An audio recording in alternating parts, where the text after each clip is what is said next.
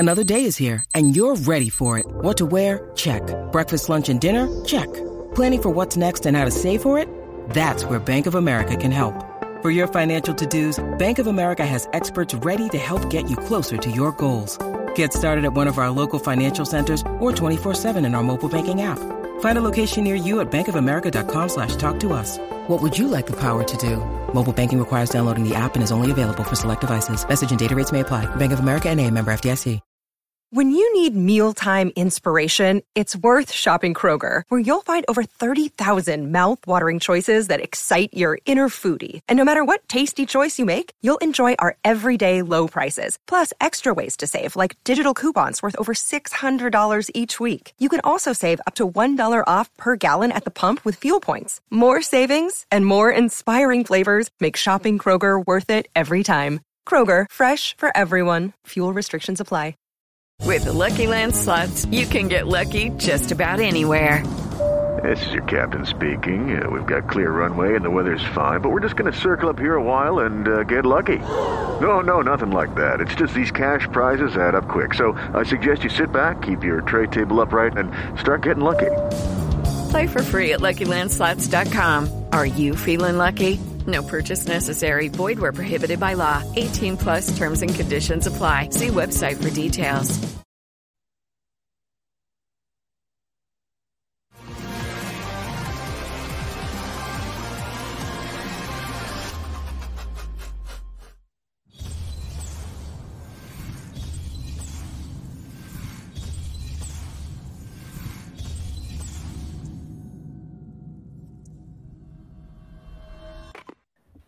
Let the dogs out, like, who let the dogs out, who. Off the Hook, airing on offthehooksports.com, your home for real news, real opinions, and what really matters about Tennessee athletics. Always available on Apple Podcasts, Spotify, Stitcher, Google Play, TuneIn, iHeart.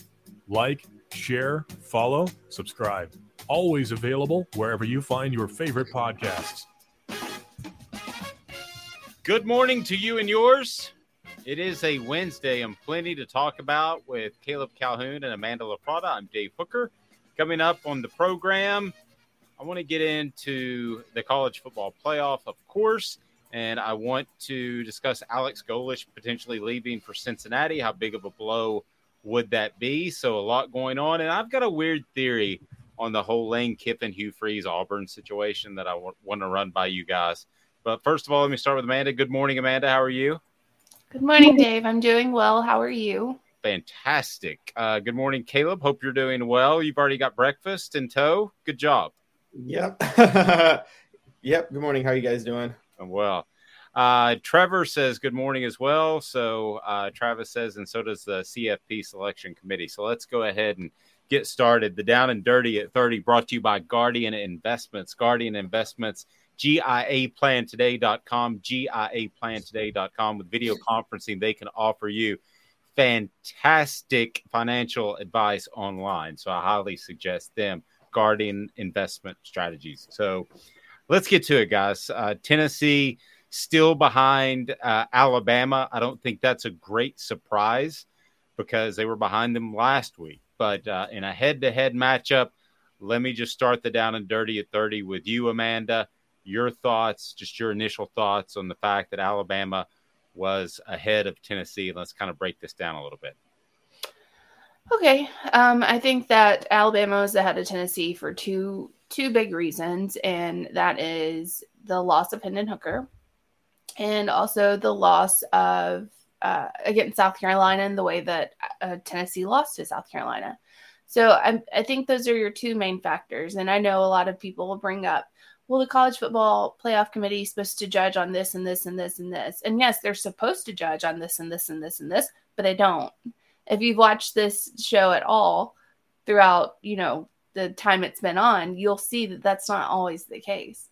They don't judge based off of this and this and this. But regardless, it doesn't matter if Tennessee's ahead or behind. Ohio State's getting in if somebody else falls. And that's it. That's all we need to know. I don't think there's going to be three people, to lose this weekend, and then it would make it relevant. Now, I wrote a column that Tennessee is better off in the Orange and the Sugar Bowl from a recruiting perspective, and that's on offthehooksports.com. And I base that off of it's easier to get prospects out of South Florida than it is Louisiana. So for all the Tennessee fans that are upset that Alabama may one-up them with a head-to-head loss, Caleb, I think you're better off in the Orange Bowl than the Sugar Bowl. We could debate that. But ultimately, the head-to-head, I think, does matter quite a bit because it may not determine who makes the college football playoff, but in its essence, sport is who wins, who loses.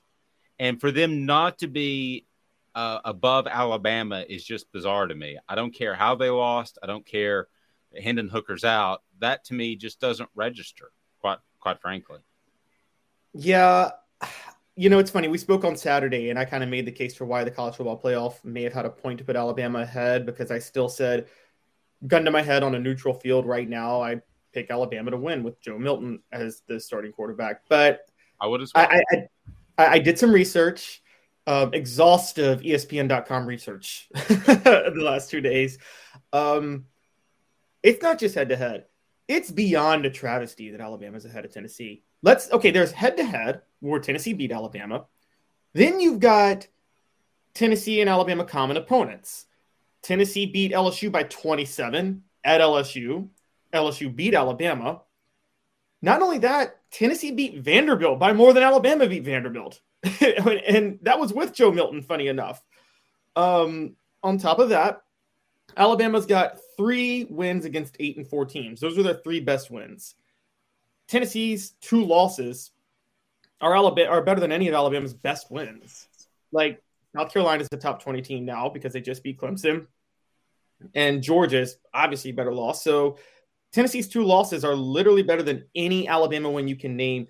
There's no metric Alabama should be ahead. But I am with you guys. It may, in a backdoor way, work in Tennessee's favor because neither Alabama nor Tennessee is going to the playoff. I don't care if TCU, Michigan, or Georgia, I don't think any of them really has to play this weekend. I think they're all automatically in at this point. Yeah, even TCU. And, no, if TCU loses, Ohio State's in. I'm sorry. But if TCU and USC lose both, TCU will still be in then as the 4th seed. So I think the only team outside of the top 4 that has a chance to sneak in is Ohio State. And so I don't care. Again, even if TCU and USC both lose, you're not putting 5 and 6 in at that point. You're kicking USC out and keeping TCU and Ohio State in. Joe says we can't slip to the Cotton Bowl based off people I've talked to. I don't think that's going to happen. I think you're fine there. Amanda, which loss was worse? Outside of the Hooker injury, was it South Carolina? Tennessee lost to South Carolina, or was it the way Ohio State lost to Michigan at home? Which loss was worst? I'm going to say that Tennessee lost to South Carolina was worse, just because South Carolina up to that point did not look good. They didn't look good. No one thought they were good. Michigan, you can make an argument. I mean, it was an ugly loss, don't get me wrong. But Michigan's also, number 2 in the nation. So it's difficult to really say that loss that Ohio State took at home against Michigan is uglier than that South Carolina beat down of Tennessee. I mean, no one, and it's more than just what happened on the field. I think it's more of, there's a lot of what happened off the field to make Tennessee look so bad against South Carolina, because they looked like a completely different team. And I think a lot of people have pointed that out, and are upset, and rightly so. What happened? Why? We should be in the playoffs now, but we got beat handedly by South Carolina. Caleb, yeah. I mean, it was the collapse in Columbia that won't be forgotten anytime soon. One of the most damaging losses to a program, a season in recent history. I go back to the 2001 SEC championship game. The other issue that I have ultimately with the way things are set up now this will change somewhat because you'll have 4 conference champions that will make the 12-team college football playoff when it goes into place by 2025 at the latest. Is that right, Caleb? I And think 26 at the latest, but could be 25. Okay, gotcha. Okay, so when it goes into place, but they'll only take 4. So really, you have an SEC championship game that has zero drama. LSU cannot get in with 3 losses. Georgia's going to get in no matter what, and they'll probably play at the same place because I would imagine, I don't know, they could be 2 or 3, but maybe they would drop to 4 and they would play in the Mercedes-Benz Bowl again for the semifinal. Talking about if Georgia lost? If Georgia lost, yes. Okay. Yeah, they're really, Caleb, there is no, I don't like where the sport's headed with the conference champion. That should mean something. And right now it doesn't. Yeah. I'm just going to say it. I didn't mind the BCS. Everybody hated it. BCS is looking pretty good right now, guys. Because, right now, we know who the 2 best teams in the country are. It's Georgia and Michigan. There's no question. Sorry, TCU fans. You're not on the same stratosphere as Georgia and Michigan. And honestly, Michigan may not be on the same stratosphere as Georgia either, if we're being honest. But they're definitely on a different stratosphere from TCU. The BCS ranked Alabama ahead of Tennessee. They did. Oh, yeah. The BCS ranking still exists? I didn't even know. Yeah. There's I made reference to that on, if you want to check out the column on offthehooksports.com, that's a plug. But yes, it did still have Alabama ahead of Tennessee. There's a throwback on this. Intriguing, by the way, Dave, you remember this, 2001, when Tennessee lost to LSU in the SEC title game. Tennessee was 10-2 at the time. Florida was 9-2. Florida jumped ahead of Tennessee, even though Tennessee had just beaten Florida, and they got the BCS bid over Tennessee to the Orange Bowl that year. When Tennessee had to go to the Citrus Bowl. In 2001? 2001, yeah. Yes, yeah. And it's that's a similar situation if you look at it. Very similar. It was a travesty that Tennessee was behind Florida. The only difference that time was you could at least say they had a couple of common opponents with LSU and Georgia. Florida blew out both of them, and Tennessee lost to both of them. So a little bit not as clear cut as this time, in my opinion. But yeah, I think the BCS would have worked fine, and that would have actually brought more suspense to the conference championship games this week. But I'm with you. The setup right now, when you're just about the 4 best teams, you've really eliminated the value of conference title games. I think most fans of college football aren't happy that they're being played this weekend because you're kind of looking at it like you don't really want the whole mess that could be created if Georgia, Michigan, and TCU lose. Here's my issue with it. You're coming out in the weeks before for a television show to sell more advertising, which is essentially what that is about, the college football playoff selection show. You're coming out weeks before and you're setting a precedent that you have to stick by. So Alabama and Tennessee don't play. It doesn't matter. There's no drama in the SEC this weekend. That to me is really troubling. Maybe it's a one-off, Amanda, but the fact that you have 3 teams that are that were in the mix last week, and now you only have 1, and we know what it's going to be. Alabama could sneak in there, maybe, probably not. That to me just takes all the drama out of the championship weekend for the SEC. Well, yeah, I think it's more the thing that takes more of the drama out of it is not so much that what we're going to have play out. It's the way that it's set up in the SEC. You have an SEC West, you have an SEC East. If we took that out of the equation, which I know a lot of Tennessee fans are pushing for, then you would have a different SEC championship this weekend. You wouldn't have a 9-3 LSU team in there. Like you wouldn't. You'd have Tennessee playing Georgia for the SEC championship. If you did a 1-2, is that what you're talking about? No divisions. No divisions. Do you have a problem with that, Caleb? I don't have a problem with that. I don't have a problem with it when it's 14 teams. I actually kind of do when it goes to 16 teams. And the only reason I say that is if you stick with 8 conference games when you go to 16 teams, I mean, you're going to have massive gaps in schedule strength in the conference. And it could be really skewed who the 1 and 2 is and at that point. Whereas right now, it's mostly settled on the field. The only difference in schedule strength is you may play 2 different opponents from another team in your division. I would have been okay with it if you kept it at 12 or go to 14, but the SEC is going to 16 teams, guys. And I mean, again, what happens if one team plays Vanderbilt, Kentucky, South Carolina? I know South Carolina's good. Maybe I should lay off South Carolina. Vanderbilt, Kentucky, Missouri. And then another one is playing like Alabama, LSU, and Georgia, which I think LSU is going to be a powerhouse for years to come. I mean, there will be years where one team plays like all 8 of their games, 6 of them are the bottom feeders of the SEC that year. And then another team, 6 of their 8 games are at the top 6 teams in the SEC. And then we're going to debate, why does this team have the better record and they get to play for the SEC title? Travis brought up an interesting point. So what if Purdue and LSU both win by 40 plus? It still doesn't affect them. Why play the game? Yeah. I mean, that not going to happen. Well, I think it would affect them. I mean, I think there's a difference. I think the College Football Playoff Committee has shown that there's a difference. If you get blown out in this game, if Georgia gets blown out by LSU, then Georgia's going to drop out. I'm sorry, they are. I don't care.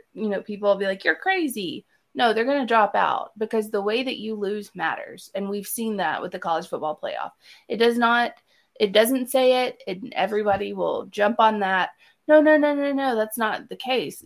I mean, that might be in writing, but we've seen it. The way that you lose matters. That's why Tennessee is ranked behind Alabama, because the way that you lose matters to the College Football Playoff Committee. If anybody goes into their championship game this weekend and loses by 40 plus, they're out. I'm sorry, they're out. They're not going to put them back in there.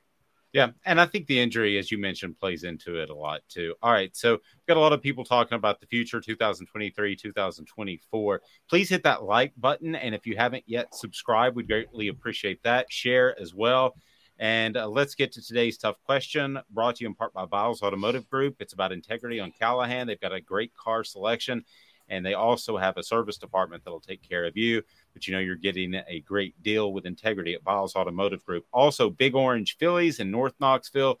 Big Orange Phillies is family-friendly, great food, and a great environment to hang out with. They hang out in. They've got darts, billiards. They've got the whole 9 yards. So you'll love it at Big Orange Phillies, convenient to Maynardville, Powell, and Carnes, and more. Let's get to today's tough question. We do our research. Have you done your research? We're working like heck. Today's tough question. What's the real debate? You sipping my Soupe Guadalupe? Exclusively on Off the Hook Sports with Dave Hooker and Amanda Lafrada. You drinking my sake, Kimosabi? Oh, my God. All right, guys, pretty simple. I want to turn to Alex Golesh, who is a finalist for the Broyles Award. They used to be pretty common when Tennessee had a guy named David Cutcliffe. I think John Chavis was even nominated at one point. But it hasn't been so common lately. I guess John Jancic maybe. Your thoughts on potentially Alex Golesh going elsewhere, Caleb? Let me start with you. How big of a blow would that be? How concerned should Tennessee fans be about that? I mean, that's actually kind of a big deal. Alex Golesh has been with Josh Heupel for a few years now, but I would say not the worst thing in the world, because Josh Heupel's only undefeated regular season came without Alex Golesh as his offensive coordinator. That was with Jeff Lebby in 2018 at UCF. So it's as big of a deal as who is Josh Heupel's next hire going to be. And so I think it is a concern. We know that from everything I've studied and learned covering this team, and I think you know about this too, Dave, Alex Golesh is the one calling the plays, not Josh Heupel. I think Josh Heupel comes up with the formations to a certain degree, but Alex Golesh is the one who actually calls these specific plays. So that makes it a big deal. Not as big of a deal as when Ed Orgeron, if Ed Orgeron losing Steve Ensminger, or when Phil Fulmer lost David Cutcliffe, because it's not like Josh Heupel is just a hands-off guy who lets the offensive coordinator run the show. I mean, it's Josh Heupel's offense, but he does let his coordinator call the plays. So it does depend on the hire to a certain degree, but we've seen Josh Heupel succeed with other coordinators. He himself succeeded as a coordinator. So it depends on the hire. I have faith in Josh Heupel. Seems like the type of coach that's going to make the right hire for this one. He kind of knows his system.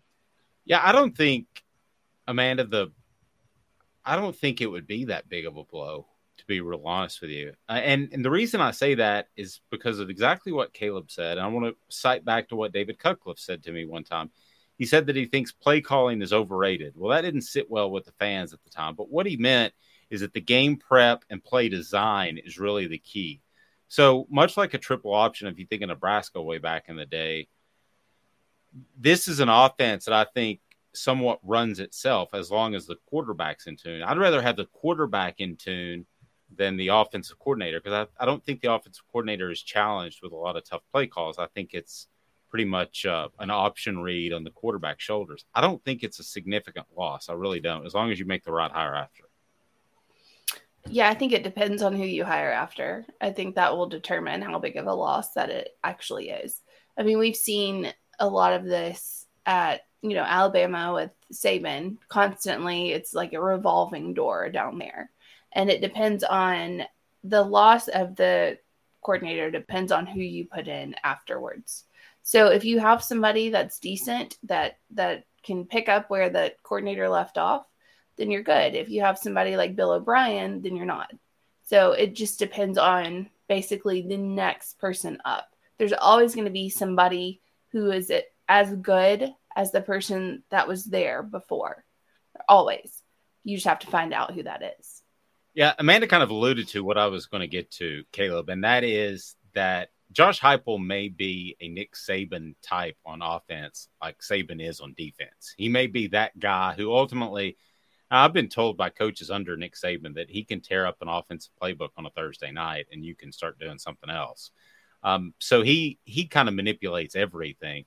I think Josh Heupel, not so much to the defense, but definitely the offense, and to some extent the defense as well, I think he's calling the shots. So I think it's very Saban-esque like on the offensive side, especially in that he's going to find somebody that calls the right plays and plugs it in. And we had a question from Travis, I believe.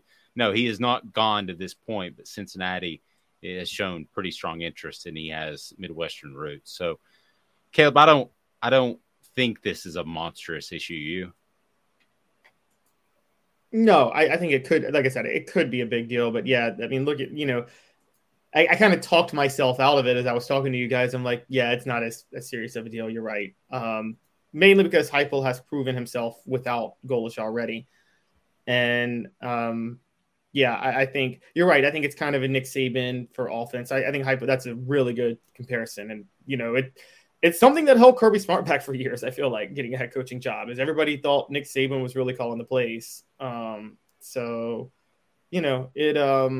is what it is. I agree. I think he should be fine. Heck, he might just promote somebody from on his staff to that job. Maybe a position coach has been working under him. Well, that's what I was going to go to. So Joey Housel is there, and the two potential issues I see with Golesh leaving is him taking a couple of coaches with him, which they would be, Housel is just 2 years removed from being basically an intern.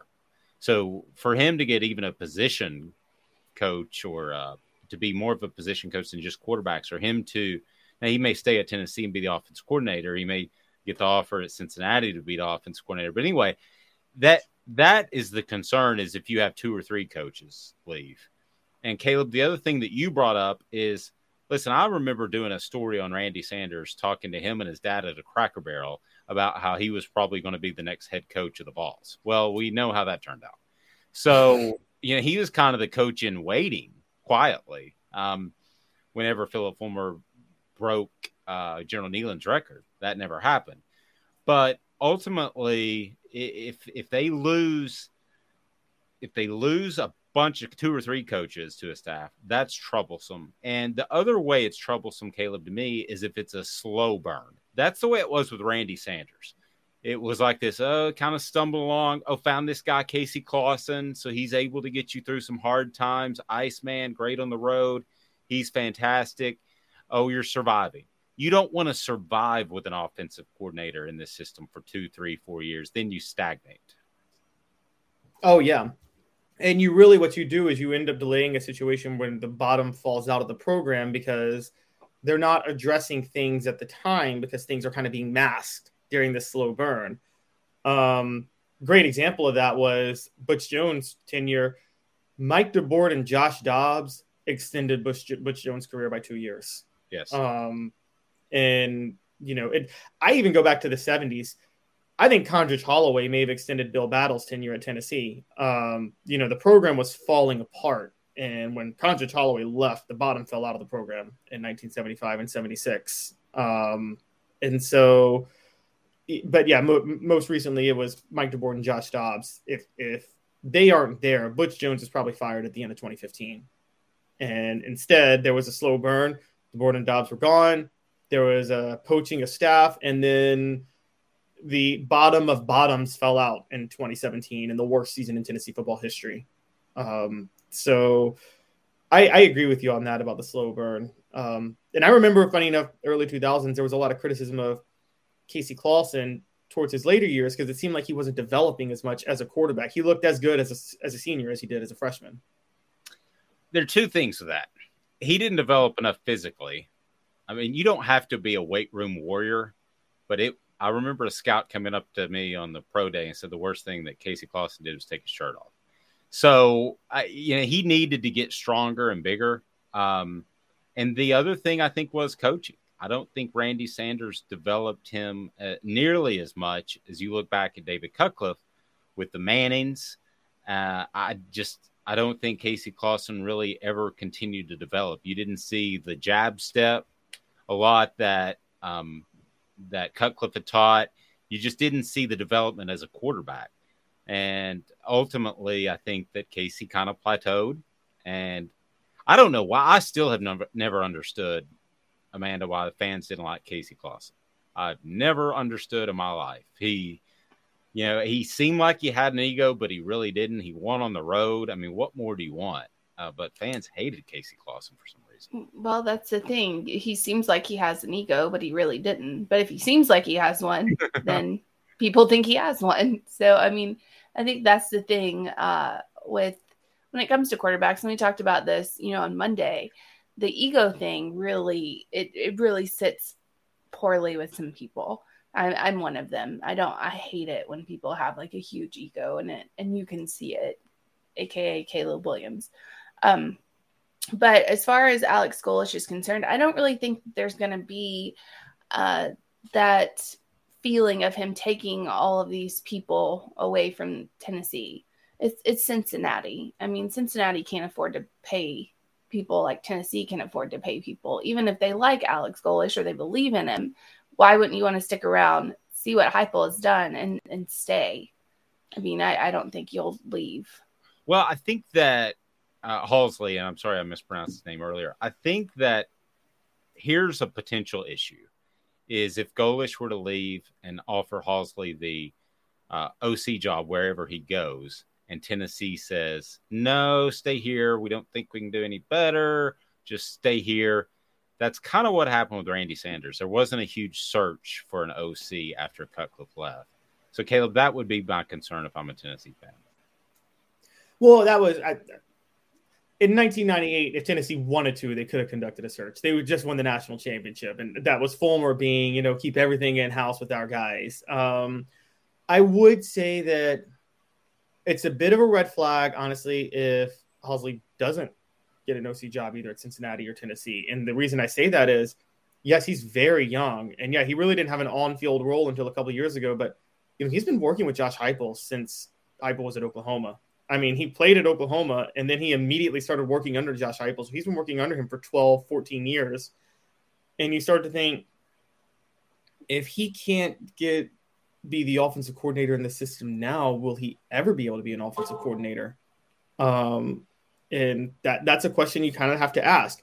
At least with Randy Sanders, the reason you can criticize that one is Randy Sanders wasn't even a quarterback's coach. I'm sorry, I think there is a little more value in an offensive coordinator whose experience was coaching quarterbacks, because Sanders, if I remember, was a running backs coach in the 90s and coached some amazing running backs. But I mean, is there much, Dave, tell me, is there much coaching a running backs coach does? No, that's where you hire a recruiter. No, you coach pass protection and you run the green. Right, exactly. Running back is the most all about talent position there is in football. You don't have to really teach the player to be elite as a running back. And so, yeah, I felt the same way. So a quarterback's coach is different, though. And Halsley had, at least because when Cutcliffe left, they lost I think he was the quarterback's coach, too. So they lost their quarterback's coach. And so that's where it's a little bit different, where you have your quarterbacks coach on staff right now, and your offense is very quarterback-centric.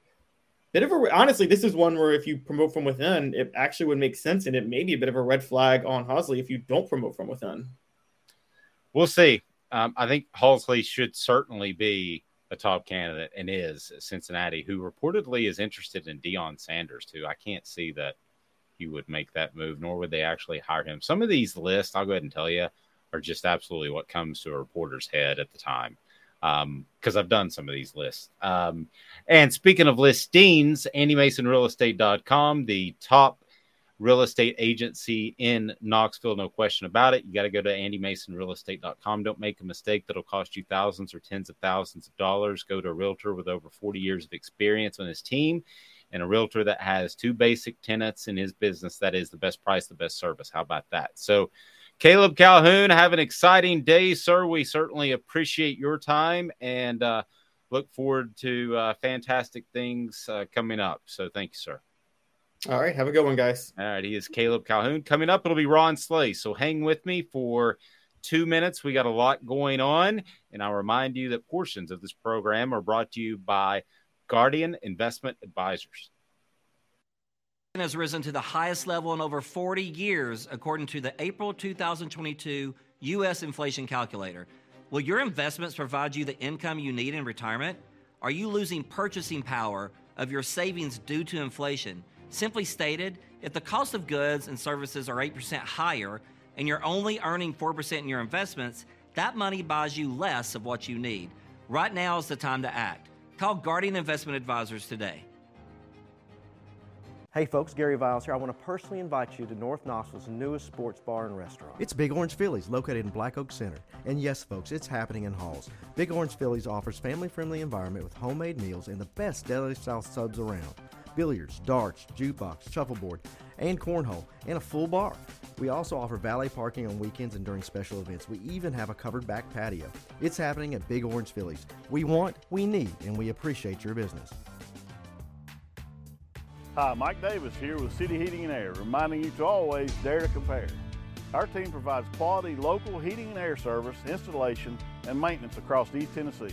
We use only the best equipment like American Standard heating and air conditioning for your residential, new construction, or commercial needs. Honesty, dependability, and customer satisfaction have been the cornerstones of our business since 1961. City Heat and Air. Dare to compare. This is Al's Nest Barbecue Supply, so come on in and see all the different rubs and sauces we have, plus the complete line of Green Mountain Grills. Don't be overwhelmed. We have plenty of help so you can produce the best barbecue and amaze your family and friends. Barbecue is America's food, and we'll do what we can to bring you all the best products. We're Al's Nest Barbecue, where Chattanooga goes to grill.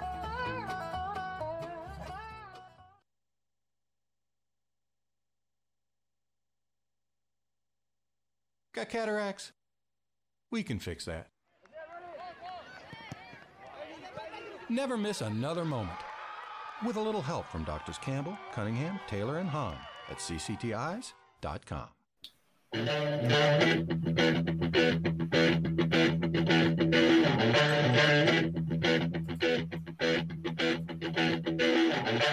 Please allow me to introduce myself. I'm a man of wealth and taste. Welcome back.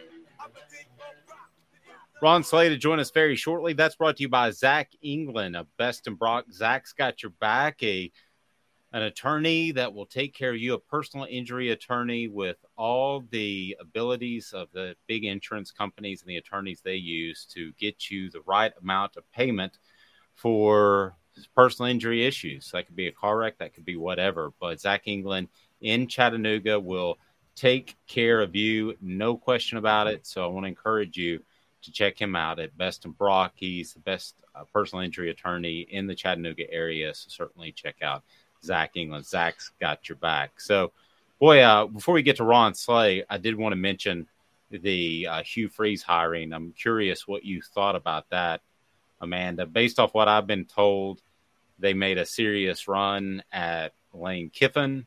That run was either hampered by one of two things. One, it was the fact that Lane Kiffin didn't want to go there for whatever reason, which really surprises me. I was told all along that he did. That means that he didn't feel comfortable in some of the final stages. Or two, that they wanted Freeze. I don't think the most likely between the two is the latter. And the reason I say that is because, listen, if you hire Lane Kiffin at Auburn, you're immediately active in the transfer portal. You're immediately a factor. With Hugh Freeze, I think this is more of a slow burn. The other off-the-field thing, Hugh Freeze is public. We've all talked about Lane Kiffin's potential issues. Those are not as public, but pretty well known.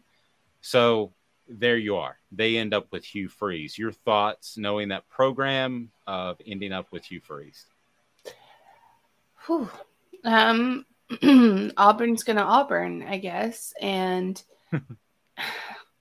I mean, the biggest thing that Hugh Freeze has going for him is he beat Saban back-to-back years. Like that's really his big selling point. As far as everything else goes, the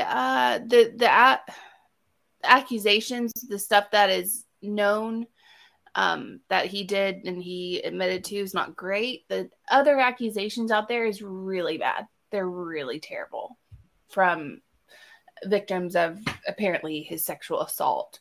It's very, very, very bad. I'm not saying he did it. I'm not saying he didn't.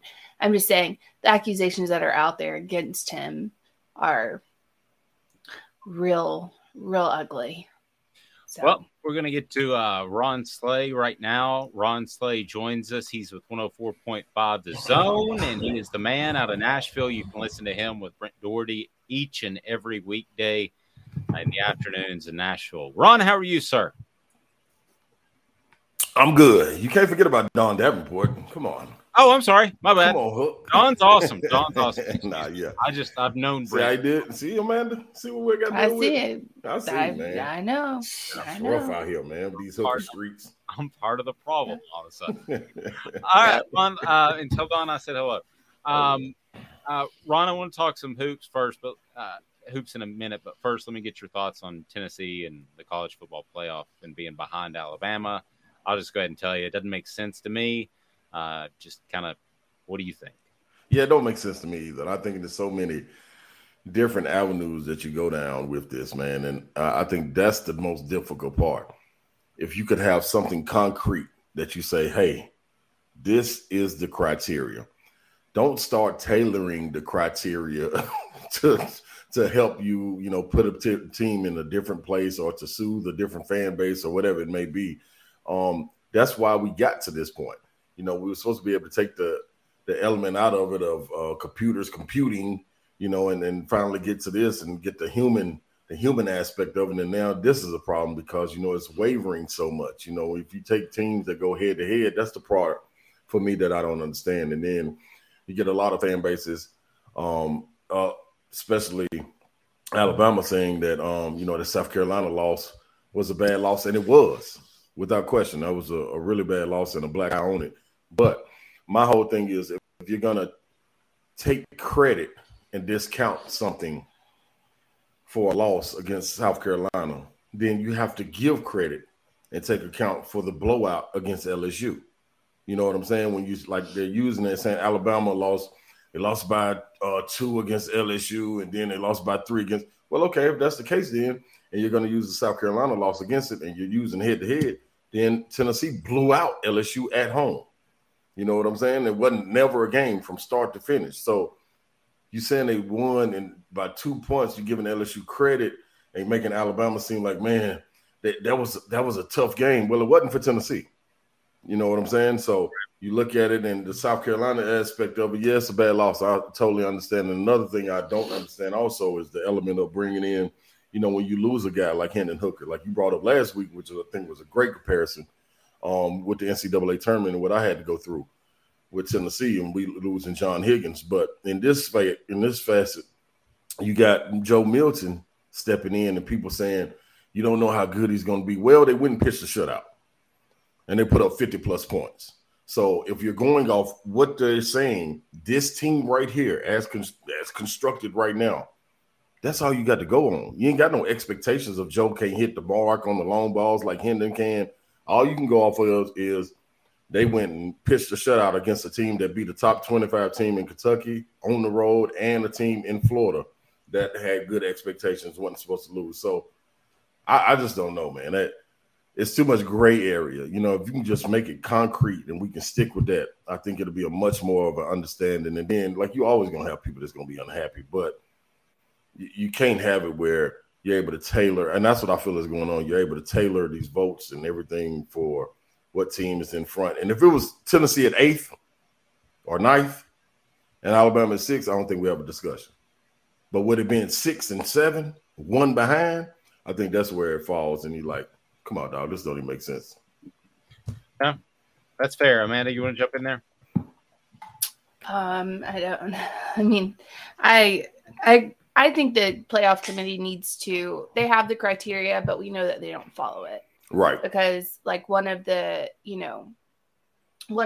committee chairs came out and said, well, Alabama's this because they lost so close and it could have been determined one way or the other, whereas Tennessee got blown out. Mm-hmm. I think getting blown out by it's very clear that the committee values close losses over blowout losses. And that's not in the criteria. Mm-hmm. I mean, that's not in it at all. But we see that they're making judgment calls based on that. So if this is the problem with having a human element in it and not having like the BCS, where it's just mathematical.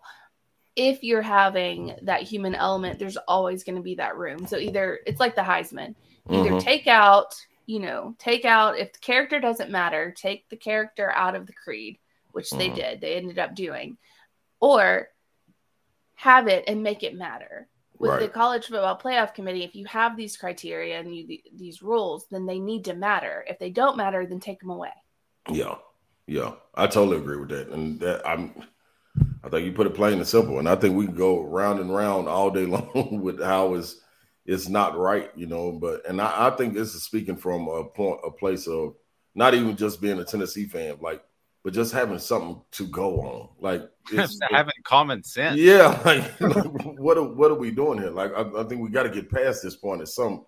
And I think the easiest way is to take it to 8 teams or 10 teams or 12 teams or whatever the playoff picture will look like, and then with the parity in college football, and then you kind of put that out of the way and you let the players and teams kind of handle for themselves and dictate where they're going to end up during the playoff.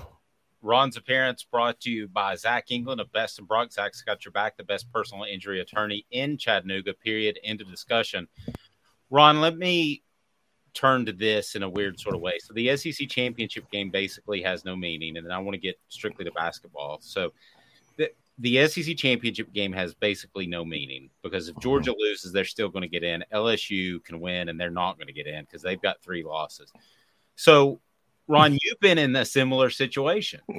You've gone to the SEC conference playoff, the postseason, and not the NCAA tournament, but the postseason tournament for the SEC. You've been to the SEC tournament when you kind of knew or had a rough idea where you were going to be. How challenging is that to get motivated when you know you're in already? Yeah, it's challenging a little bit. I think location was the biggest thing for us. What drove us when we were in the SEC tournament my sophomore year was we played in Nashville. So it was kind of easy to get up for, you know, that year compared to, even though Atlanta is just down the street, playing in the Georgia Dome at that time it's just so big, and it's, you know, it didn't feel right. It didn't feel like to me, it didn't feel like a basketball game. Even with playing in Syracuse, you know, when they cut it in half, you know, it still felt it felt like a big stadium, big arena, but at the same time, it was cut in half, and you could feel like a basketball feel in there. Then they had rich and tradition.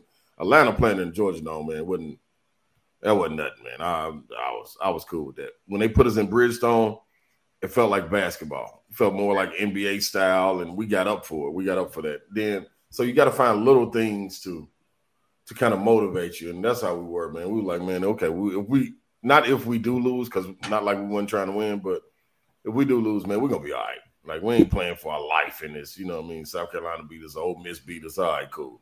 We'll see y'all. Our idea was, let's see you in the NCAA tournament, where it really matter at, and we're gonna spank you. You know what I'm saying? So that's the way we kind of felt. But I don't know, man. By the way, why were you dancing on? Was it Instagram recently that you were dancing? Yeah. Mm-hmm. I was actually just being cool that day, and a Vandy fan went on social media and hit me and said, you guys should know. You should know how to act when you get a win. And this is only when I was tweeting. I was like, man, great job. You know what I mean? Great season. Vanderbilt, great season. Like, I'm being cordial, you know what I mean, and everything. And they went and wrote that. So I said, you know what? It seems like you're asking for me not to know how to act. So I'm going to go and not know how to act. So I went and put on the song Candy, which is a song I love. And this is, hey, I just played it up for everybody. And that's how I really felt, you know. I'll always play that, and that's a part of it. So if you just leave me alone, don't poke the bear, everything will be all right. All right, let's talk about poking the bear. The ball's in action tonight. Do you know anything about McNeese State, or do we need to know anything about McNeese State? I think in matchups like this, man, you don't. You let the players do all the scouting reports, and they should figure it out. What you want to see as a fan and really as a coach is how you go out and you dictate the game. You know what I'm saying? Like, you going in, and yes, transfer portal has made it a lot of parity in college basketball, but you're the more inferior opponent. Like, you are the big dog in this matchup. So you go out and set the tone, make them play to your pace. You dictate the game, you dictate the pace, the physicality of it, everything, you know. So if you go out there and get the sleepwalking, then you could be in trouble anytime. And that's what you don't want to go back to the film session and watch. You know, you're getting ahead with this, a 3-game homestand before you get ready to go play up Maryland and Arizona. So you want to get some things sharpened up. You're coming off a good win, good tournament in the Battle for Atlantis. So you want to build on that, you know, with team chemistry, guys playing in different positions, different roles. You want all of that to take place right now and just keep building. Tyreke Key, you really want him to be able to find out what's his role. You know, I think coming into the season, you looked at it and you was like, man, Key can score. Well, if that's the case, Tyreke Key, score. Like, you help us when you score. You don't help us when you pump fake, dribble, pass. We don't need none of that. We need you to space the floor, knock them shots down like Santi does. You have those guys being able to spread the floor, and where you can throw the ball into the post of the Euros and Olivier and guys like that, and have them be able to go one-on-one. And then when they collapse, kick it out.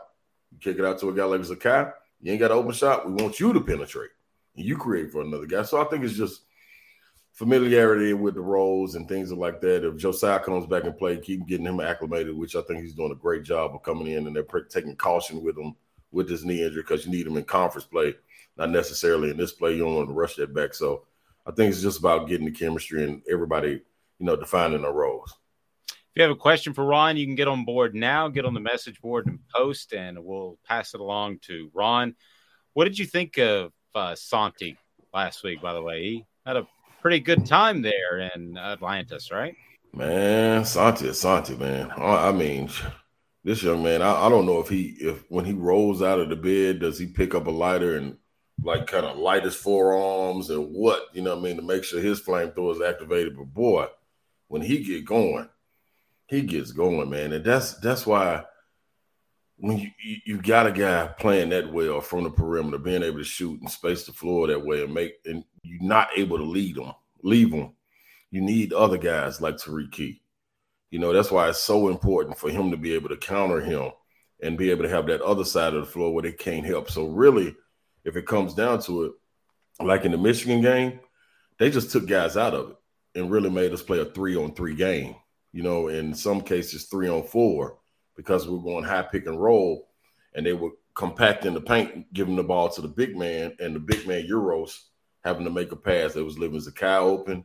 They were leaving Josiah open. All of this is because they couldn't leave Santi. And that's what Santi brings to the game. He brings a force, man, to be reckoned with. You give him an inch of daylight, and he's going to fire it, and it's going to be money. So I think, man, the leadership of him is growing. Him really understanding who he is, the impact he has on this team is great. And, man, we just got to get just a little bit more help. And I think you may have that, too, in a guy like Julian Phillips, which is strange for a guy like a freshman like that to be able to get the reins, which is, I think, doing another great job of inserting him and Josiah being out, kind of forcing Julian Phillips to grow up a little quicker than you would if Josiah was in there, because that leash gets a little bit longer. You know what I mean? If Josiah's in there, then you make that one mistake like Julian Phillips, you pull you out the game, talk to you got to go back in. Now it's kind of like, hey, man, get it right, keep playing. Get it right, keep playing. So he's learning with experience and learning on the go, which is great for him. I think it's going to bode well for us. Sam asked what you thought about Jonas to this point. What are your thoughts on Aidoo? Love him. Love him. You can see him getting healthier, getting stronger. You looked at him last year. He still looked like a little bit of a deer at times. It was like, man, what's wrong with his legs? Why his legs wobble when he run? You know what I'm saying? You're like, oh, come on, man. Get some strength. You know, but now you don't see that anymore. Running the floor gracefully, down there protecting, is able to make more than one jump. So when he goes up to block a shot, he's not coming down, having to get his balance, get strength, and go back up. He's like a pogo stick. Boom, boom, bouncing. Defending the rim, getting rebounds, getting tip ins, a lob threat the whole time. So I love Jonas Aidoo. I think that's the biggest thing, man. Aidoo, what he brings to the game, and then being able to step out and shoot. That's a different aspect. And, you know, not getting caught up in this is how I'm going to impact the game by being able to shoot this trailer three. You know, the trailer three is a bonus for him. He's playing inside, and he knows he's in there to dunk, rebound, get putbacks, and protect the paint, but also being able to step out. Whew, that's beautiful. Because so now you bring a different aspect where you can play 2 7-footers down there.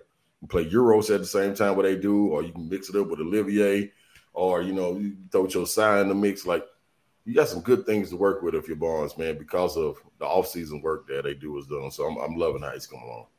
I'm going on left field just a little bit, and then Amanda's going to jump in here.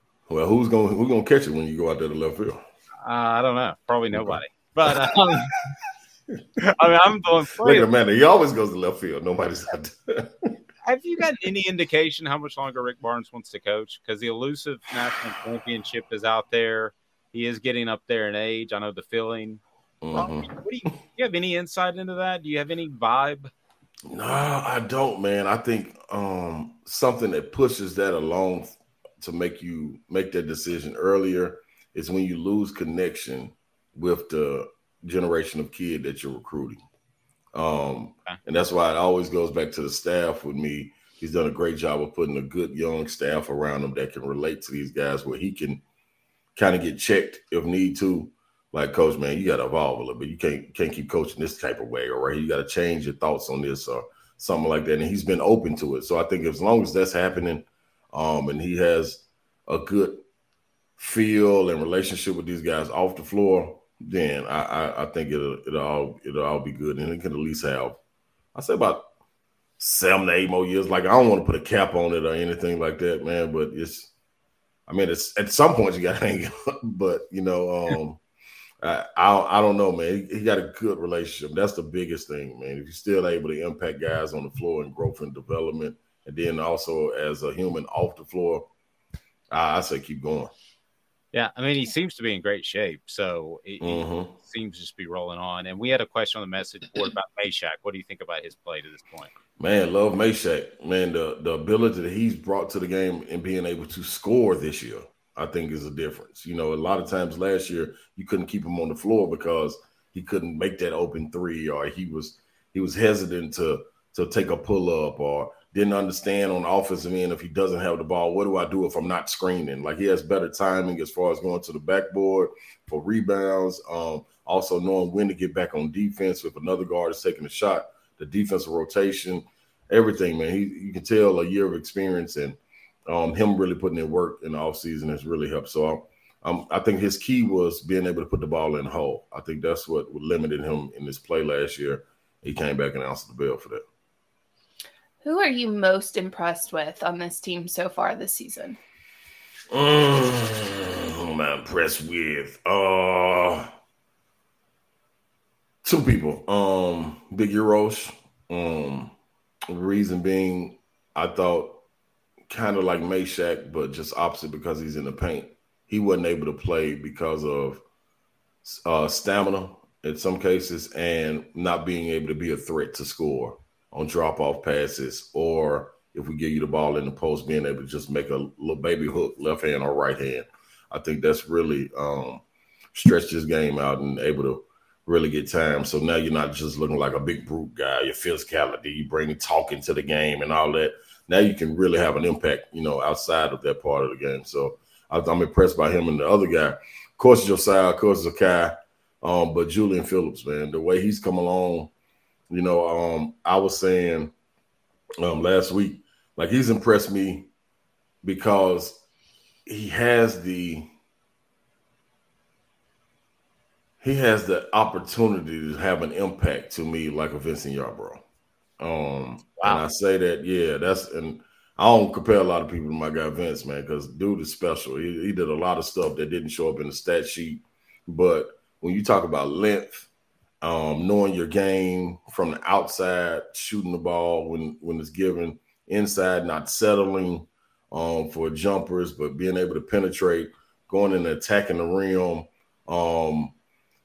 Defensively, he could really be a problem. And this is what we always used to stress about with Vince. Like, with your length and your athletic ability, you can be an all-SEC defender without question to go along with what you got going on offensive end. Vince was one of the only people that I've known that could steal the ball. If the ball is at the top of the key and you're denying a guy on the wing, you're taught to play with your inside hand as the hand that steals it. So if they go back door, you can just turn your head and go back door with them. Vince is the only person that could steal the ball with his hand going the opposite way. It is kind of hard for me. So if he was guarding it, he's supposed to play with his left hand up. So to deny that pass, he was able to not play with his left hand up. And when they pass the ball, be able to steal it with his inside hand as his right hand and take it. That's so difficult to do because a fake and they go back door and the whole play is broken down. But Vince was able to recover just because of the skill and the length that he had. Like, no one could do that. Only person I saw could do that was him. And Julian Phillips brings that kind of aspect to it. Hopefully he can keep honing in or keep building going into conference play and don't hit that conference wall. And if he does, it's only like 1 or 2 games and he can shake out of it and keep on building. So that's a real thing. I mean, I've definitely seen that before. Josiah Jordan-James could come back this weekend, but we had a comment on the message board. How has his injury helped younger players, you think? Yeah, I think it's giving them opportunities, and it's also giving them opportunities for Coach Barnes to be able to pull a guy like Zakai and be like, man, you're not starting anymore. Tariq Key put you in there, and Tariq doesn't get the opportunity to look over his shoulder and be like, hey, man, what should I do? What should I do? You got to figure it out. You got to figure it out on the fly. I think that's one thing Josiah brings. He brings that comfort and that security to guys that you're able to look over and be like, Joe, what I'm supposed to do? And he wrangle everybody in, or he just take the bull by the horns and he lead the group. So you got other guys stepping up. I think that's what the key was with this team last year.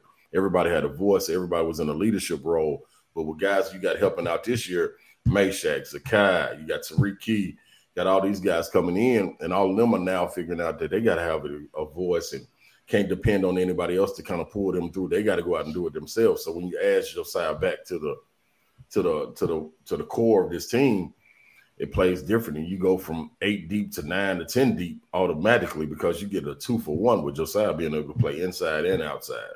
So, and then you also saw Julian Phillips kind of get thrust into that role at the forward position with guys getting in foul trouble. So that's key. I don't think you get to see him at the 4th spot if Josiah is still playing. So, you know, all the maturation of these guys, man, with him being out is great.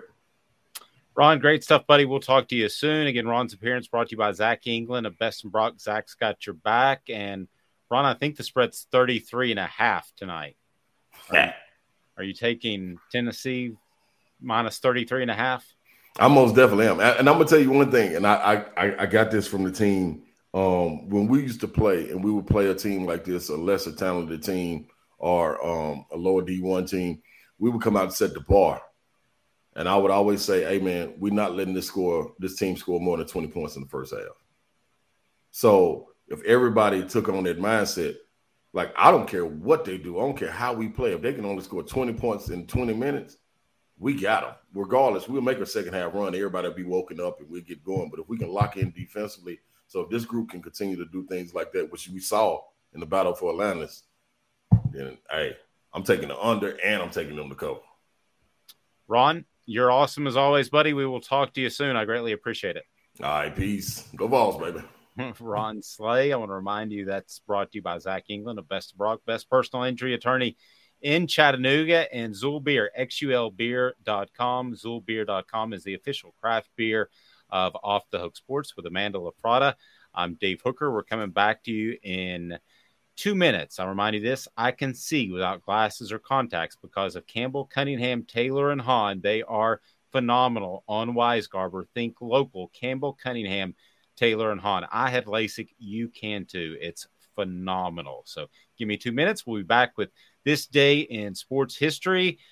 Pretty good one for the Vols, and a pretty good one that I remember being a kid watching Monday Night Football a long time ago. Stay tuned. Sun, sand, and salt water, the beach is a very relaxing place. Unless you wear contacts. Ow! Open your eyes to the best the beach has to offer with LASIK vision correction from Campbell Cunningham Laser Center.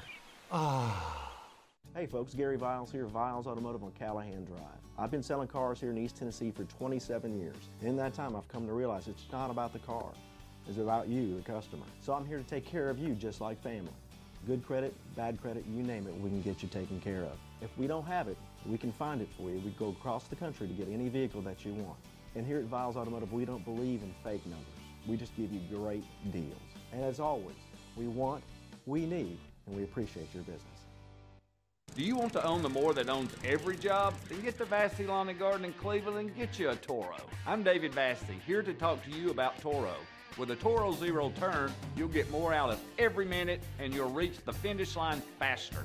At Vassey's, we like to say, no matter if you're mowing 3 acres a week or 11 lawns a day, homeowners and business owners alike find confidence in equipment they can trust from top to bottom. Vassey Lawn and Garden, Highway 60 North in Cleveland. Man alive, it's worth the drive.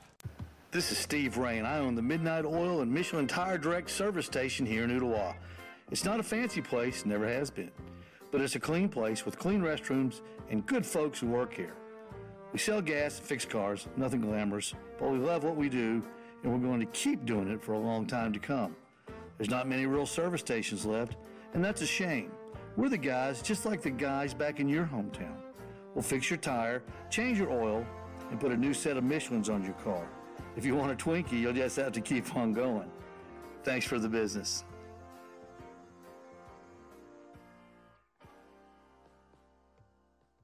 This day in sports history, putting things in perspective, exclusively on Off the Hook Sports with Dave Hooker. You're so old. When you were a kid, rainbows were black and white. And Amanda LaFrada. New Kids on the Block just called. They wanted you as a backup dancer. So I was but a young boy sitting there watching Monday Night Football, and this was the night that Bo Jackson went off way back in 91. Oh, my gosh, I think before that. This was the night he went off against the Seahawks. He had the 80-yard run. He had the run over Brian Bosworth of Nebraska. They were the two ballyhoo players in that contest, and Bo Jackson quickly showed that he was the better athlete. I don't think there was any question about that. One of the greatest athletes ever. And then thanks to Brittany, we go back to November the 30th. Vols basketball defeated Presbyterian College 86-44 in their fourth meeting since 2012. No talk about the Vols, Amanda, running up the score to impress the tournament committee. I don't think. I hope not. I don't think so. Yeah. So go ahead. I want everybody to hit that like button. We greatly appreciate that. And we do have our super chat feature enabled if you want to do that. Everything that we take in via super chat is going to go back into the program and to make it better on a day in and day out basis, just like Ron Slade being a part of the program. We've got some big additions that we're looking forward to, but please hit that like button and share, and we appreciate that. And the super chat feature is available. So Amanda, we've got that going on as well.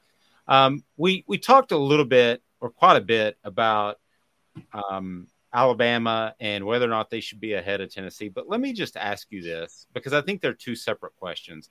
Amanda, let me start with number one. Who do you think the 4 best teams are in college football? And then I'm going to ask you a follow-up question to that. So who do you think they are? The 4 best teams in college football. It'd have to be Georgia, Michigan. I'm just going to go with what they put, basically. Georgia, Michigan, TCU, and USC. I got Georgia, Ohio State, TCU, and Southern Cal as my 4 best teams that I see just from looking at them. No Michigan? Oh, I'm sorry. Michigan instead of Ohio State. I got Michigan, TCU. I've got USC, and who was my 4th team? Oh, my gosh. Georgia, obviously. So I've got those 4. They're the same as me. Yeah. I don't have a problem with that. Now, as far as what they've accomplished, who would be your 4 best teams? Would that change at all? Not who you think they are, but what they accomplished. How would that change, if at all? I don't think it would change. I think we're sitting here with the 4 best teams. I don't see it changing accomplishments. It seems like they're exactly the same. So, do you think Alabama's better than TCU? I don't think it matters. Honestly, I don't think it matters. It doesn't matter who's better and who's not. It matters how you played. Alabama didn't play better than TCU did, so it doesn't really matter.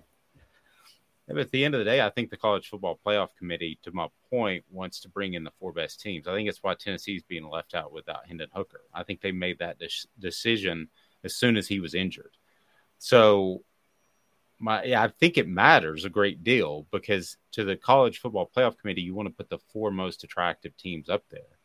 I'm curious, if TCU loses, does Alabama get the nod to jump in there somehow, some way? That is a named program. You don't think so?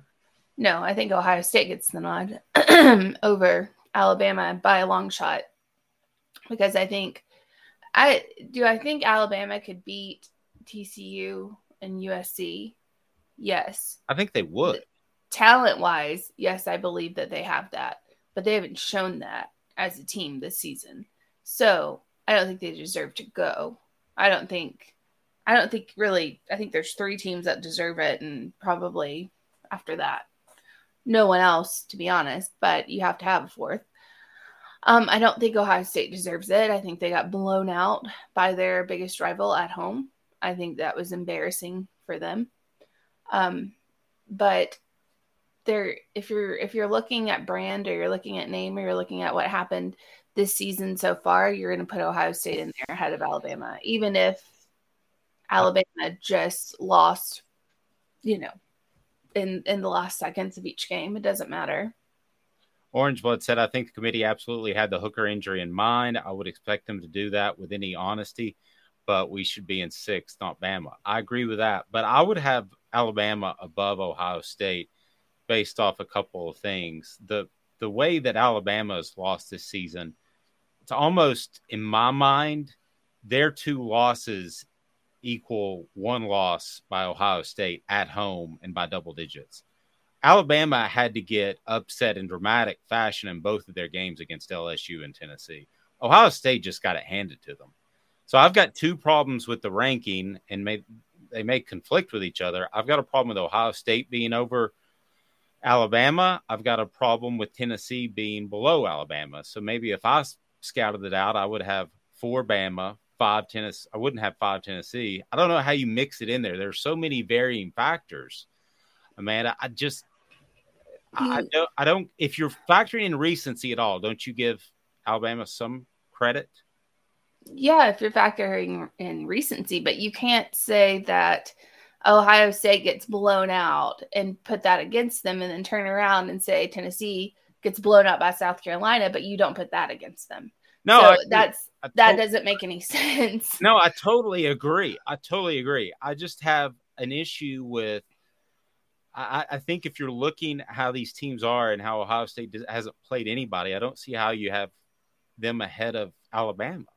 The strength of schedule is pretty different. And then I've got an issue with Tennessee. But no, I certainly can't put Tennessee ahead of both of those teams.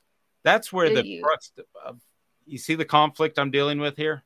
I mean, I see what you're saying. It's a big circle or triangle, because if you have Tennessee ahead of Ohio State, Tennessee has 2 losses and got blown out. If you don't want to count the Georgia one as a blowout, you can at least count the South Carolina one as a blowout by a team that was 6-4 at the time. Got blown out, and shouldn't have, because of a much less talented team. But then you turn around and you look at Ohio State and you want to take that blowout against Ohio State. Well, they got blown out by the number 3 team in the country at the time. So it's conflicting. And if we're going to go head-to-head matchup, then you'd have to say, well, what about South Carolina? Because they beat Tennessee. Right. So how did they not go ahead of Tennessee if they beat Tennessee? And I understand people say, oh, the record. But there we are again. So there's no winning with this college football playoff committee. They're not going to win no matter what.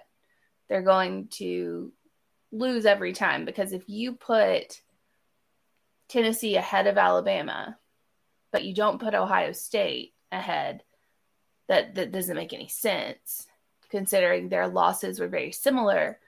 And one was to the number 3 team in the nation, and one was to a 6-4 team in the SEC. So people are very focused on the fact that Alabama is ranked ahead of Tennessee. It does not matter. It doesn't matter. Ohio State will get in if somebody drops. You're not going to have 3 teams drop this weekend. It's not going to happen. No, I tend to agree with that. Again, I've got my issue is with how they're orchestrating all of this. That is my main issue. And it just seems like their minds were made up before Saturday, and it didn't really matter what happened on Saturday. But listen, if you know football well enough and you've watched this Tennessee team play, you know that Joe Milton struggles with his ability to complete balls downfield. But does every committee member know that? I don't know. And to me, the head-to-head is just a monstrous thing. Now, if you look at Tennessee right now, when they institute the 12-team playoffs, I mean, there's no way Alabama would be 6 and Tennessee would be 7, because then they would probably play each other in the first round, I believe. But you've got all kinds of manipulating, Amanda, for different reasons other than the best team. Ultimately, I would like to just see the best 4 teams rated into discussion, but I don't think that's what we're seeing. No, we're not going to see that, because you have to give people like TCU the nod when they go undefeated. And you have to give USC a nod when they have 1 loss, and it's barely a loss against Utah. And again, I watched that game. It was very much neck and neck. Like, there was no clear favorite in that game the entire time. So you're not going to get the 4 best teams in there, because it doesn't matter talent-wise, and all of that stuff goes out the window when the record comes into play. Now, I think the committee looks at the way that people lose and who they lose to more than what it expresses in the criteria. I think that they look at, and that's the reason Alabama is ranked over Tennessee, they look at a last-second loss versus a blowout. That's why Alabama is ranked ahead of Tennessee. Yes, Tennessee beat LSU by 27 or whatever it was. That was a clearly different LSU team than what we're seeing now. That team at that point when Tennessee beat them, I'm not taking that away from Tennessee. That was a really great win. No one expected that. But Jaden Daniels at that point versus Jaden Daniels now is a different Jaden Daniels. I think we all can agree with that.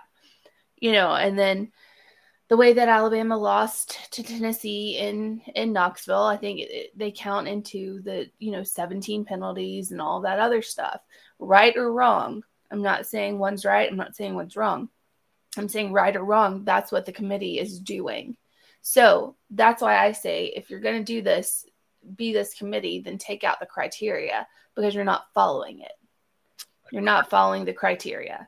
So if you want the 4 best teams, you don't have them right now. I don't think you have the 4 best teams 1 through 4. I don't either. So who would you have as the top 4? That would take a lot of studying of tape and things of that nature to figure that out. Just based on eye test, if I had to pick the 4 best teams at this very moment, like not taking into consideration what they've done this year by their record. Playing on Saturday. Yes, by the play on Saturday is sadly enough, it would be Michigan, Georgia, South Carolina, and Alabama. Those would be the 4. I don't think South Carolina would fare well in that, but who knows? I don't think so either. But if we're taking just their play on Saturday, those are the people that I would take. And I understand Tennessee beat Vandy 59-0 or 56-0, whatever it was. But it's Vandy. So, and we're not taking into consideration what Vandy did 2 weeks ago or last week.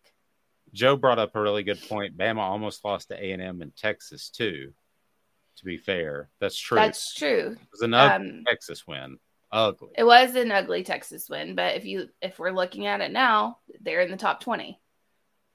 And Texas A&M, Alabama almost lost Texas A&M, but they did that with their second string quarterback who's in 4 turnovers and still managed to pull that game out.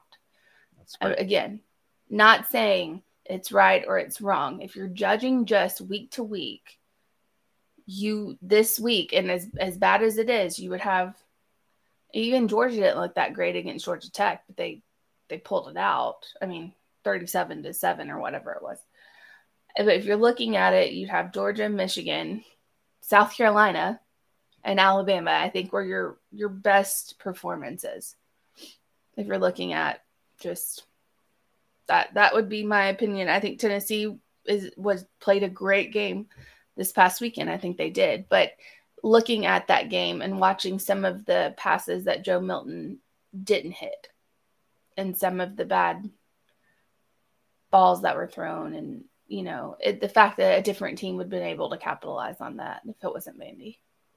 Yep. Let's get to a little message board bingo. Are you ready? Because this is the way it works. Amanda will read a message board post from a team's message board. If you could tell us who the team is, then you'll win a gift certificate to Craft Treats, where you can get the chill pills. They're great for your dog's digestive health, arthritis, anxiety, especially with the storm last night. My dog was perked up. Well, it gave us some chill pills, and we're good to go with the CBD cannabinoids.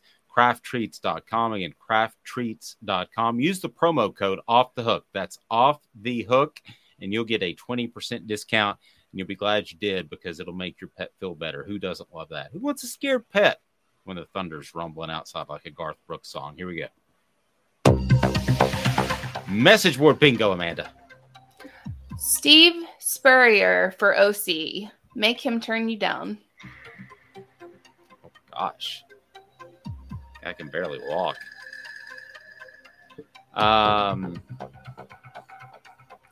don't know who that. Can you give us a hint? SEC. Okay, SEC. Travis says Florida.